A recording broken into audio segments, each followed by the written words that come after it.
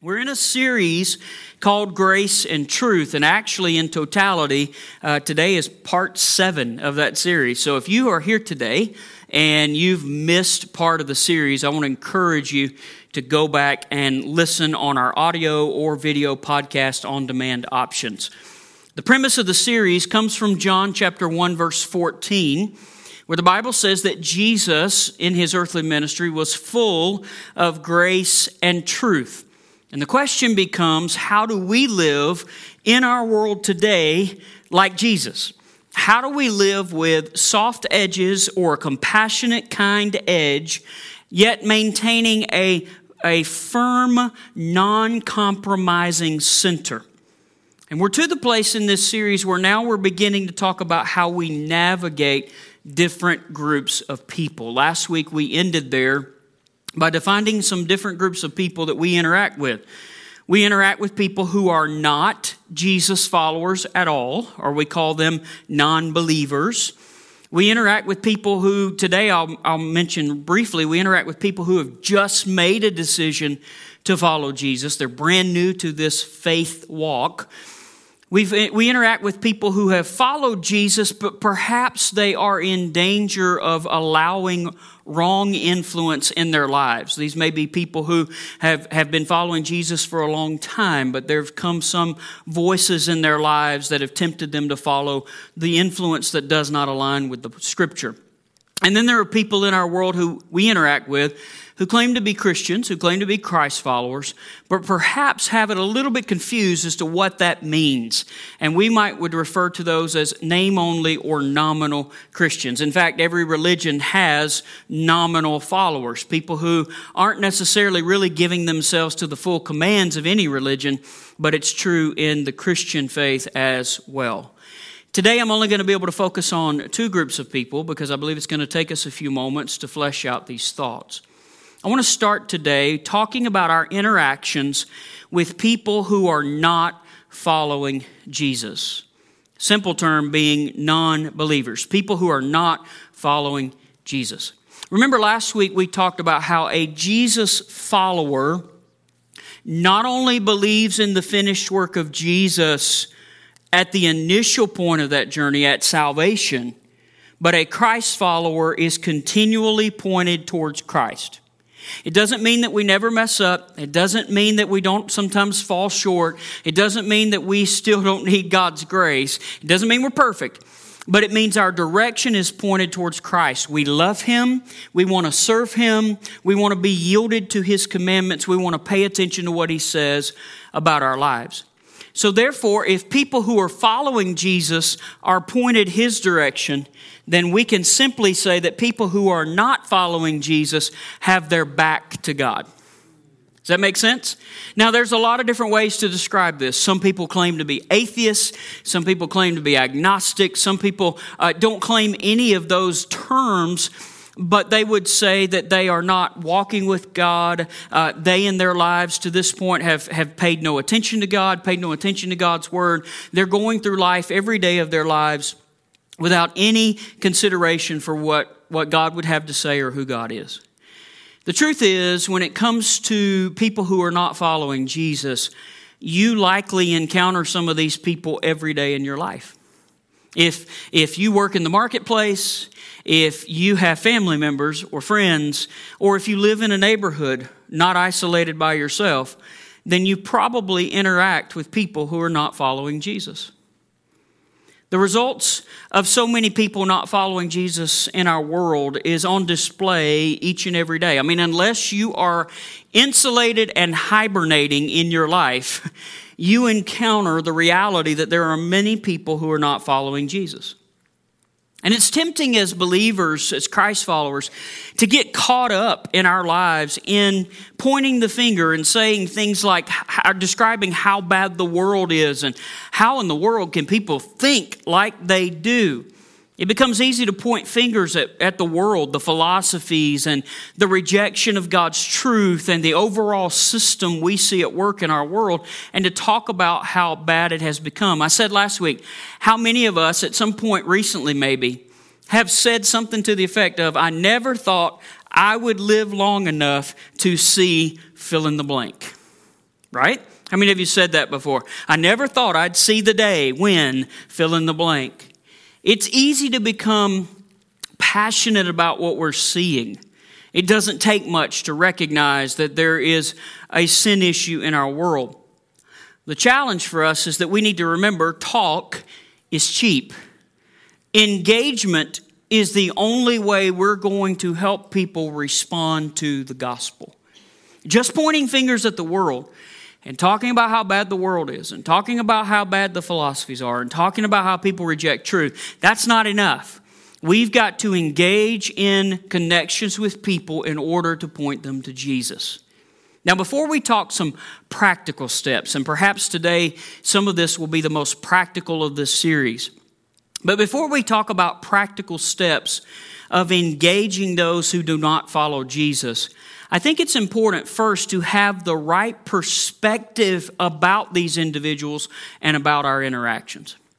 Number one, I want to challenge you today to remember all people matter to God.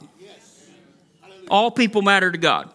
So no matter what classification you could try to put on someone else, no matter what you think of them, no matter what race, ethnicity, origination of destination, no matter what they've done, where they've come from, how they live, no matter any of those things that you can describe people as, none of that ultimately causes God to quit loving people. God cares about every soul, every person matters to God.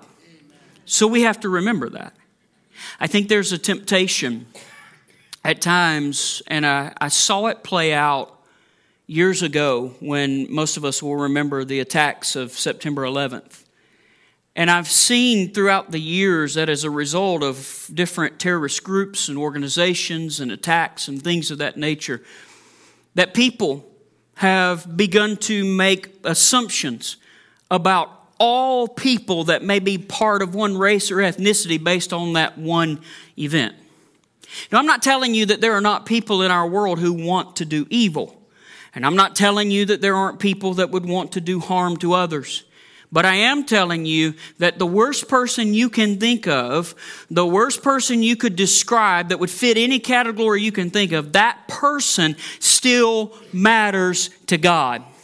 Jesus died that every person could have the opportunity to hear the gospel, to be set free, to be delivered, to be saved, to have eternal life with Him.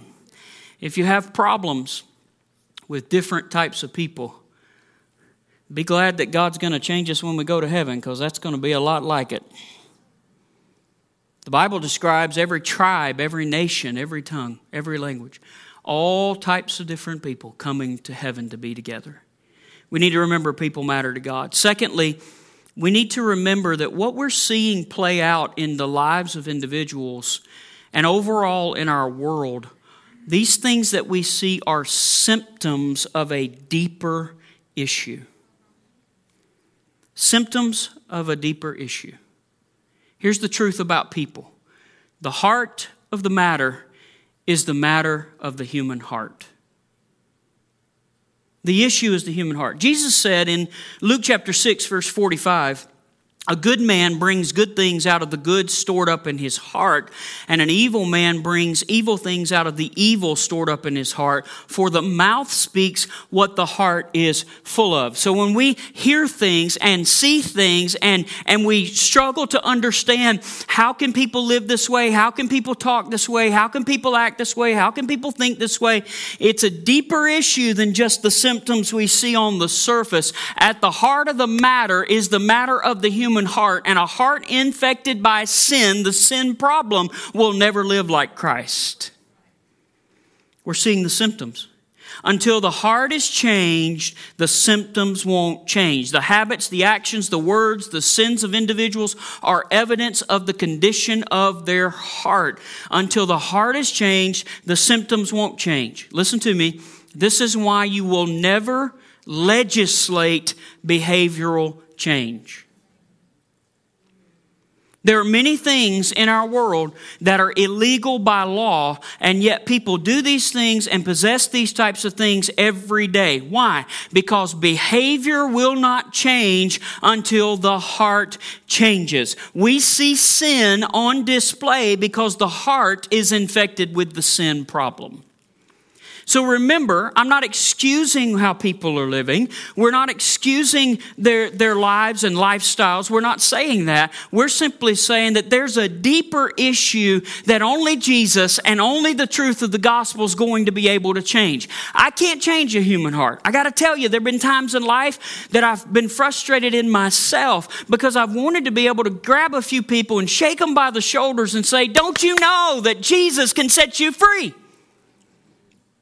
But I've realized that I have to be obedient to God and I have to trust God and the work of the Holy Spirit to change someone's heart. And what I can't do, He can do every day that we live. So we need to remember that the symptoms are just evidence of a deeper problem, and that deeper problem can only be solved by Jesus. Thirdly, people should not, listen closely, people should not be told to change in order to get to God. They should be invited to God who will change their lives. People shouldn't be told to change to get to God. They should be invited to God who will change their lives. Listen closely. If your viewpoint is that people should stop living a certain way before they can get to God, you've missed the entirety of the gospel message. They can't stop living the way they're living because there's a deeper issue. They're not full of the power of the Holy Spirit. They don't have the helper in their lives. The gospel isn't clean up to get up. The gospel is reach up to God and He will change your life. There ought to be a few more amens to that one today. Because every one of us in the room, we're in that spot. We didn't deserve grace. We didn't deserve the work of God. We didn't deserve salvation. We don't deserve eternal life. But when we reached up to God from our mess, He changed our lives. He forgave us of the past. He set us on a new trajectory for the future. And God is still at work in our lives, all because of His grace. We should be a grateful people because of that. Is it okay if I preach a little bit today? Judge your neighbor and tell them to wake up this morning, I guess. God welcomes, God forgives, God is gracious, and He transforms lives when we believe in Him. And that's how the church should be. Remember the words of Jesus in Mark chapter 2, verse 17. It's not the healthy who need a doctor, but the sick. The church should be a place and a people that people can come and seek truth, and a people will welcome them with open arms no matter the symptoms of sin that are present in their lives. I'm not suggesting that they're part of the body of Christ without being saved, and I'm not suggesting they should serve in some capacity and certainly not lead in some capacity before they're saved. But I am saying what it means is we should be a place that anyone, anywhere in life is welcome, that they can encounter Jesus, because if a person encounters Jesus, they will never be the same again. Jesus still changes lives. So, let's talk a few practical steps. How do we engage people whose back is to God? How do we help turn their perspective? How do we help point them to Christ? Let me give you a few practical thoughts today. First of all, if you're taking notes, I want to challenge you to personally embrace the Great Commission. The Great Commission is what we term Matthew chapter 28, verses 19 and 20. Therefore, go and make disciples of all nations, baptizing them in the name of the Father and the Son and the Holy Spirit, and teaching them to obey everything I have commanded you. And surely I am with you always, even to the very end of the age. When we read those verses of Scripture, first of all, they are commandments from Jesus, not options. I said before that Christianity is not supposed to be a buffet that we just walk by and I'll take a little of this and I'll take a little of that, but I want to skip that part. Too many believers these days are skipping the Great Commission part. We are to make disciples. This isn't just for me. This isn't just for our staff. This isn't just for the leadership of a local church. This isn't just for the spiritually elite who have a way with words. None of that. This is a command from God to all Christ followers. If we are truly following Christ, we are then to help other people follow Christ. I mean, don't we have what people need? I mean, really, get down to the brass tacks of the whole thing. The issue in our world today is that people need Jesus more than anything else.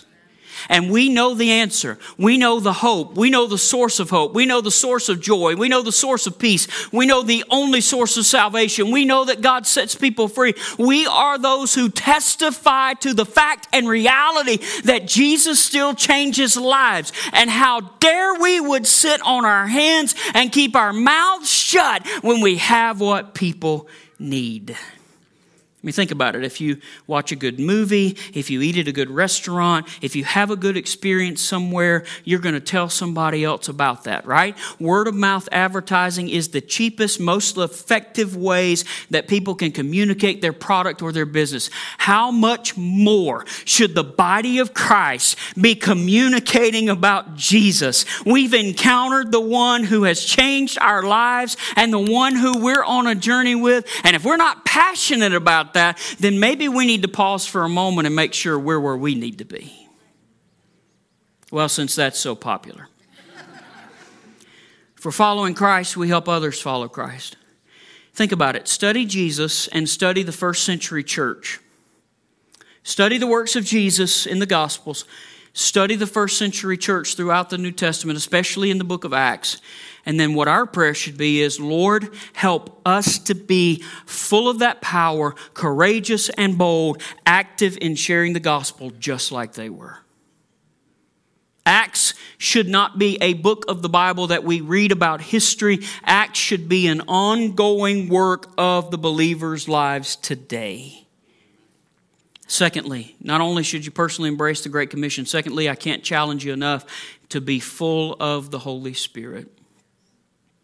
I don't shy away from, and I'm not ashamed to tell you that I believe in Spirit baptism with the evidence of speaking in another language. But I'm telling you that speaking in another language is not the only fruit of what the power of God does in our lives.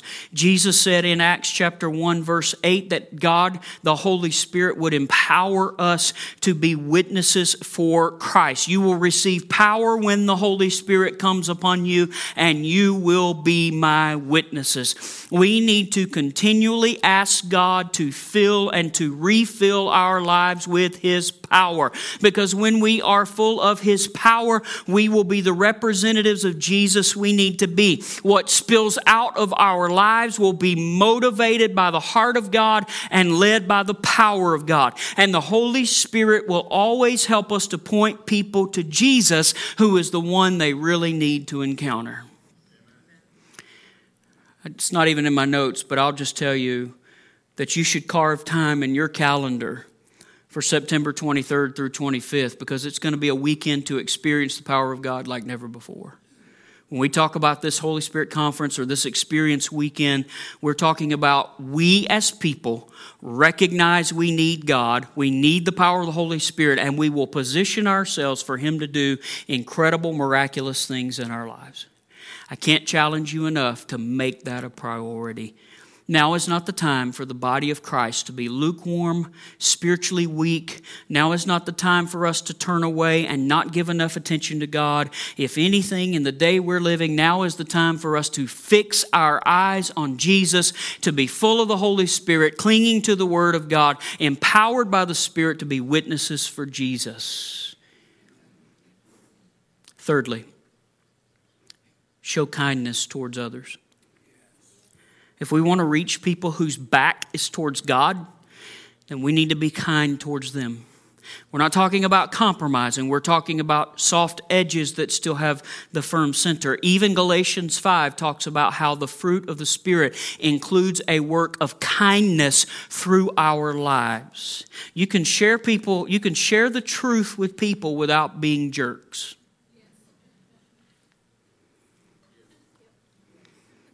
Don't elbow your neighbor. We are to have compassion on people. Matthew chapter 9, verse 36, you can find it in multiple places. This just happens to be the one we selected today. When he saw the crowds, talking about Jesus. Now think about Jesus. Jesus is constantly pressed on by crowds. Jesus is dealing with all sorts of things going on. Everybody wants his attention. Everybody wants healing. Everybody wants all the things that only Jesus can do. And even in moments where he would try to pull the disciples away and try to get off to get them some rest, he knew at least they needed rest, but he did too. In those moments, the crowds would just follow. And the Bible says in Matthew chapter 9, verse 36, that when Jesus saw the crowds, he had compassion on them. Compassion is more than just I'm sympathetic to what someone else is dealing with. Compassion is inwardly, I am motivated to take action, to do something about what these people are facing. He had compassion on them. Notice why? Because they were harassed and helpless like sheep without a shepherd. Jesus knew they needed him.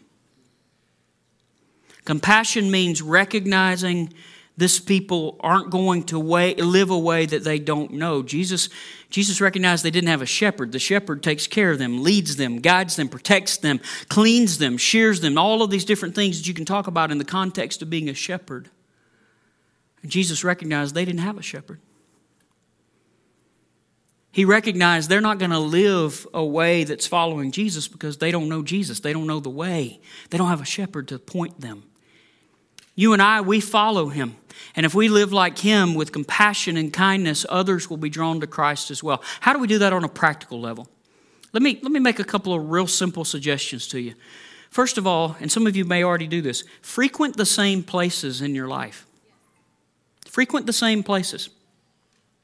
Have a habit of maybe where you do some of your meetings or your appointments or some of your work or some of your interactions. Frequent those same places so that you can get to know people. I got to tell you, there's sometimes I've frequented a few places. I don't know if this is considered advertisement, but here we are. I love Original Pancake House. And if you want to meet with me for breakfast, we can set up a time. I'd use more maple syrup probably than all the rest of the customers combined in that place. It's delicious. Delicious. But by being in the same place multiple times, you get to know the people who are there. You get to interact with them. You get to have an opportunity to say, how are you doing today? And you begin to engage in conversation. You consider those others as souls and as people with lives and with families and with situations and circumstances that they're going through. And you begin to be attentive to them more than just to yourself. You consider them valuable, and it opens up the door. One small moment of kindness, one small moment of consideration for someone else goes a mighty long way to opening the door to just being able to talk to other people. One. Secondly, just a practical way of showing kindness. Please tip people well. Maybe that's a pet peeve. I don't know if it's in the scripture. If it is, it's probably in the deep Greek of the New Testament. But nonetheless, tip people well. When you tip them, leave a note. Smile at people. If you have joy, let the people around you know it. Some people need to, not in this room, but some people that are joyous in life need to tell their face. Some of y'all were a little delayed in catching that, I noticed. We need to be prayerful that the Holy Spirit will help us to respond well as we interact in the marketplace, even when it's tempting to be impatient, because it will go a long way. Most of the people that you interact with on a day-to-day basis, they're waiting on you to blow up. They're expecting that if it goes wrong, you're going to be mad at them. They're expecting when that order of food is late that you're going to have something to say. They're not expecting a smile. They're not expecting kindness. It gives a different attitude towards people. Another way to show kindness, and this one perhaps some people struggle with a little bit, but invite people to eat with you or invite people into your home. Some people will ask the question, can you have a meal with someone whose back is turned to God, someone who's not saved without engaging in sin or becoming like them? The answer is yes, Jesus did it. I mean, really, Jesus did it. He was accused of eating with tax collectors and sinners, and yet the Bible gives no indication Jesus never sinned with them, but he interacted with them and showed kindness and compassion and saw many of those that people would consider to be the scum of society be the very ones who came to follow him. Most of us live near somebody else. If you don't, then minister to your cows, I guess, in the field. But most of us interact with people. We have opportunity to show kindness. We have opportunity to enter into a relationship with them. Next, I would say not only all the things we already mentioned, but also engage in conversations. It's very simple. If we never talk to anyone, how are we going to ever reach anyone? I mean, some of you like to talk. Why not talk for Jesus? Some of you hate to talk. Talk anyway. Paying attention. Listening. So it's not just the talking part, it's also being the reverse, to pay attention and to listen and to be led of the Spirit to help you know what questions to ask and how to lead the conversation. By the way, that's a good principle in life. Whether you lead people or you're interacting with people, one of the great principles of life is whether, rather than making statements that could come off as accusations, many times it's better to ask questions. Just put that in your back pocket and remember it. Tell others about how Jesus has changed your life. We should be a people who are sharing our experiences. We should be a people who are testifying firsthand. I didn't just get it from somebody else. Jesus worked in my life. Don't be ashamed. Don't be fearful. Don't be worried. Don't be hateful about it. Tell what you know. Tell who you know. And the Spirit of God, the word of the Lord has promised that the Spirit of God will help us to do this. Also, lastly, I will say, when we're talking about engaging people with their backs turned to God, I would challenge you in a very simple way to walk through the open doors of opportunity. Take what God gives you. I think we pressure ourselves so often in life as believers that maybe we would say, yeah, I want to engage in these conversations. I want to be a part of this, but I don't know how to get to that point. I don't know how to get to the meat of the conversation. Take the pressure off of yourself. Walk through the doors of opportunity that God gives you. We complicate this. Just walk through the doors that God opens. Kindness and compassion in your interactions leads to doors of opportunity, and the Holy Spirit will help you to know how to walk through them and how to continue the conversation. And that conversation may start on your first visit to the original Pancake House. It may continue on your second or third visit. We don't have to pressure that by such and such a date, this has to happen and this has to happen. And this. Sometimes we even pressure ourselves. There has to be a conversion within one conversation. Listen, I'd love for that to be the case every time, but we're dealing with a world that's very skeptical of religion in general. And we need to be led of the Spirit in these conversations and remember that God is the God of the long view and He can take care of the timeline. Let's just be obedient people who walk through the doors of opportunity and seize them. Okay, we've talked a lot about the people who are not following Jesus. If you'll give me 5 more minutes, because my time is up already, I want to talk to you really quickly about people who are new to following Jesus. Let's talk about new believers. I think it's important that we connect these dots. Now, a person who is a new believer or a new follower of Christ is a person whose back has been turned to God or who is not following Jesus, and now they've made a decision to believe in Jesus, believe in His finished work, and to follow Jesus with their lives. But remember, this is a brand new journey, right? Turn 180 degrees. This is a brand new journey. This is someone who has not been doing. This is a big step. It's a courageous step. It's a big life change for someone who has a back towards God to then make a commitment to follow Jesus. It's truly a new life. How should we respond to that? Well, first, we should celebrate. New believers, new Christ followers, we should throw parties. When we baptize people in water, because it is an evidence, it is a fruit, it is a response of obedience to what God's already doing inwardly, we should be excited about that. Because putting somebody in water is not just about them getting wet. It's about saying, my old life is dead, my new life is in Christ. So we should celebrate. Luke 15 says that the angels in heaven rejoice when even one sinner comes to know Jesus, and we should be the same way. Secondly, we should commit to the journey with other people. Jesus, in his time on earth, invited 12 guys to follow him. They could be with him, they could learn from him, and they could learn to mimic him. Every new Christ follower needs somebody who will take that person under their wings, who will journey with them, who will be with them, who will talk with them, who they can learn from, who will accept the attitude of the Apostle Paul when he said, "Follow me as I follow Christ." So maybe a better way for us to understand that is, let's be on this journey of following Christ together. Thirdly, we need to show the grace for growth just as we received and experienced in our own lives. What do I mean by that?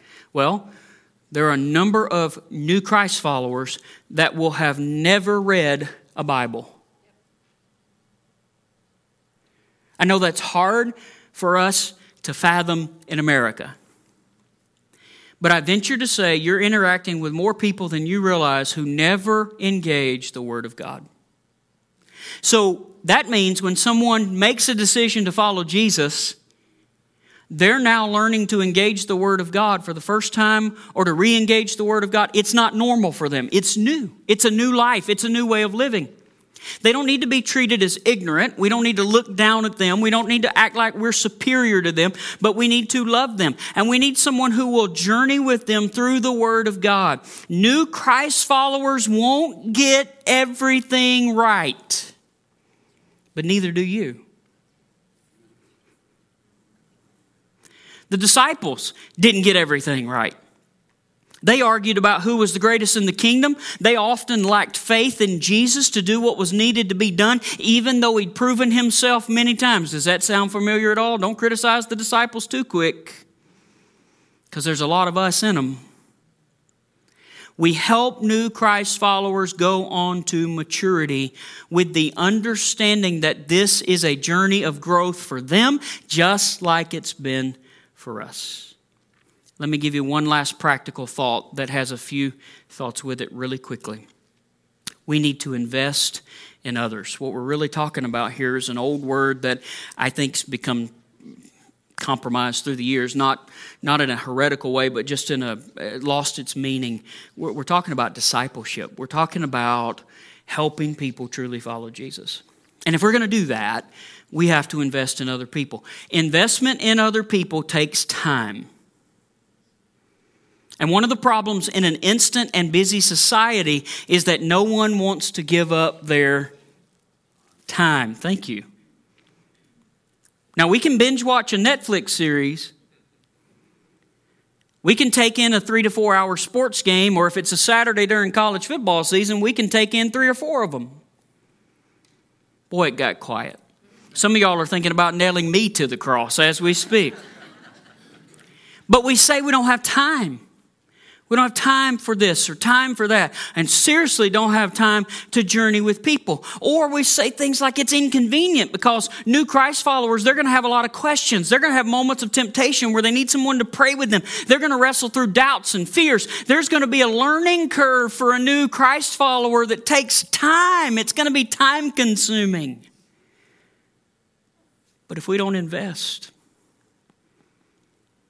the parable of the sower gives indication in Scripture that someone can make a decision to follow Jesus and accept the truth only for the enemy to come along and for life circumstances to come along and rip that truth and distract them from that truth and then turn them back away from Christ. As a Christ follower, we're commanded to make disciples. 2 questions for you this morning. Who are you discipling, or who are you mentoring? And who is mentoring you? Do you have an Apostle Paul type figure in your life that's ahead of you on the journey that talks to you and with you and is able to help point you to Christ? And are you then able to be an Apostle Paul type figure to a Timothy? And you can read all about this in Scripture, where Timothy was the spiritual son of the Apostle Paul. Do you then have a Timothy-like figure that you're pouring into and on the journey with too? We need to spend time with new Christ followers. And it needs to be consistent. Same time, same place, have a passage of Scripture to study beforehand, talk it through. And I would say especially some of the older generations, the seasoned individuals that are part of EPAC today, I would say that you have a lot of wisdom and experience on this journey with Jesus that you can offer to others who are just starting their journey. Please, do not see yourself as invaluable or unvaluable. Do not see yourself as having served all these years and now wondering where your place is. Your place, please, take some of these individuals under your wings and journey with them and pour into them the way Christ would want you to. And lastly, do life together. With new Christ followers, we invest in them by welcoming them into our lives and giving opportunities for them to be with us and to learn and to just learn the journey. I'll conclude with this. There was a guy named Mike. He was one of 3 boys, and these 3 kids were the kids of a single mom, and there'd been a divorce when this guy Mike was 2 years old.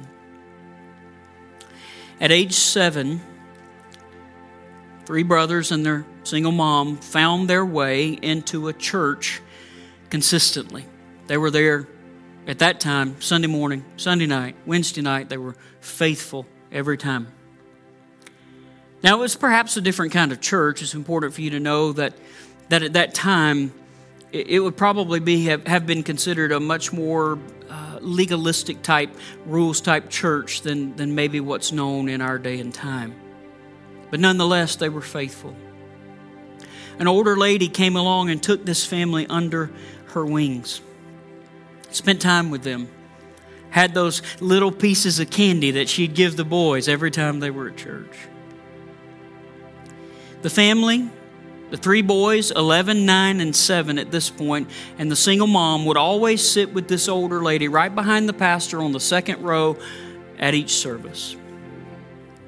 What the family didn't know is that somehow they'd become kind of this project to the church. One Sunday night, as all moms do, as all parents do, she allowed one of the children to read a magazine during church. If you're a parent in the room, you know there are sometimes you'll look for anything to satisfy your child to keep them quiet in the important moments. The magazine was nothing other than, if you remember the name Tony Hawk, he was a skateboarder, and they had a Tony Hawk magazine. All at once, the pastor stopped his message in the middle of the service and said to the mom, "You and your boys need to get on out of here. You can come back when you get your act together and you're ready to live like the rest of us." Mike's mom rummaged through her things. They got all their stuff. And from the second row, they made their walk out of the building, and no one said a word. Sounds crazy, but it's a true story. And for years, Mike battled and dealt with how they'd been treated. Today, I can tell you, thankfully, that Mike is a pastor of one of the largest growing churches in America because of the work of God and grace in his life. But what I want us to take away from this in this moment is, this is what people mean sometimes when they say, church people made me abandon the church. How do we engage people who don't follow Jesus?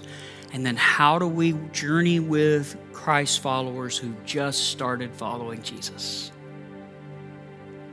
I believe EPAG can be a place and a people where truth seekers and even skeptics are welcome to come in and find the answers they need.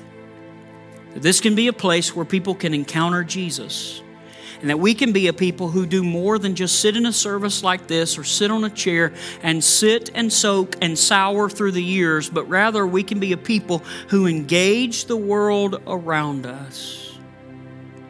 And then we can be a people who celebrate and journey with those who start to follow Jesus. Would you stand with me today if you're in the auditorium? And if you're online, would you maybe take a moment to respond with us as well? I want to ask you to bow your heads and close your eyes for a moment. And if you've been here long enough, you know that I ask you to do that not out of routine or not some religious exercise, but just so that you in this moment can focus and say, Holy Spirit, what are you saying to me today? And it could be a few different things. Maybe the Holy Spirit is drawing you to God, and you recognize today you're not a Christ follower. Sin is the bad news. It affects every human being born into this world. But Jesus is the answer for sin, and God loved us enough, the Father loved us enough that He gave His Son Jesus. And Jesus loved us enough that He willingly went through the pain and the shame and the punishment on the cross to die for our sins and for the punishment that we deserved. And now, because He rose again, we can take Him at His word, knowing that He will forgive anyone who calls on His name. We can have a relationship with God. We can be rescued, saved, and even pointed towards an eternity with God. So maybe today you're recognizing you're not a Christ follower. Maybe today you're one of those new Christ followers that you've just made a decision and you're saying, you know what? I need someone who will journey with me and walk with me, who will help me understand. I want to grow, but I need someone to be on that journey with me because I just don't know everything. Maybe that's you today. And your response is to say, I want to engage in a growing relationship to where I can grow in my walk with Christ. Maybe today you're here and you've been following Christ and you're not a new follower of Christ. You've been following Christ, but today maybe the Holy Spirit is saying to you, there's a person in your life that you could pray for even now and that you can engage in conversation maybe today, maybe tomorrow, maybe this week. Maybe the Holy Spirit brings a specific person to your mind, and maybe it's just that during the week He helps you to know who that person is and to walk through those doors of opportunity. Maybe in this moment your response is to say, God, use me. I want to help people whose backs are turned to God, people who aren't following Christ, to become Christ followers. I'm going to ask our prayer team and leadership to make themselves available on either side of the auditorium this morning. If they'll step out from where they are, those who are willing to pray with you today, would you come either side of the auditorium? And as they're moving into place, I want you to know today that whatever your response needs to be, if today you're saying, I want to follow Jesus, if today you're saying, I am a new Christ follower and I want to live this journey well, I want to do this well, I want to grow, I want to learn. If you're a person today who's saying, I want to be full of the power of God, to be bold and courageous, to tell other people about Jesus. If you have needs that maybe are totally different from the things we're talking about today, but they're weighing heavy on you today to the point that maybe even during this service you've struggled to focus because of the weight you're feeling. In this moment, these who are available to pray with you will pray with you with any of those responses. I'm going to pray for you now, and then I'm going to ask you to respond as you need to today. Father, I thank you for your word, and I thank you for helping us to look practically how to live out so many things that we've been talking about these last several weeks. And Lord, I thank you that today we've been challenged to be attentive to the world around us and to be attentive to those who make a decision to follow you. I pray, O Lord, that you would help us to be more active and more engaged with our world. I pray, O Lord, if there's any person online or here who wants to make a decision to follow you, Jesus, that they will respond today, that they will take that step towards you. I pray, O Lord, if there's a Christ follower in the room or a Christ follower online, and they say, I want to grow, I want to learn, I want to live this journey well, and they're wanting to know how to do that. They're wanting someone that will journey with them. I pray, God, they'll take a step today, and Lord, we'll be able, Lord, to minister the way you desire for us to. I pray for needs in the room, heavy circumstances that may be going on for some, Lord, heavy circumstances and needs that may be in the lives of those online today. Maybe some weren't even able to make it in person because of some things that are going on. I pray, Lord, today that you would meet those needs even in these moments as we surrender to you. I pray, Lord, that you bless and keep this people, that you make your face to shine upon them and be gracious to them. May your countenance ever be turned their direction, Lord, and grant them your peace. And as we move from this place, whether after praying or in this moment, may we go and represent you well. In Jesus' name I pray.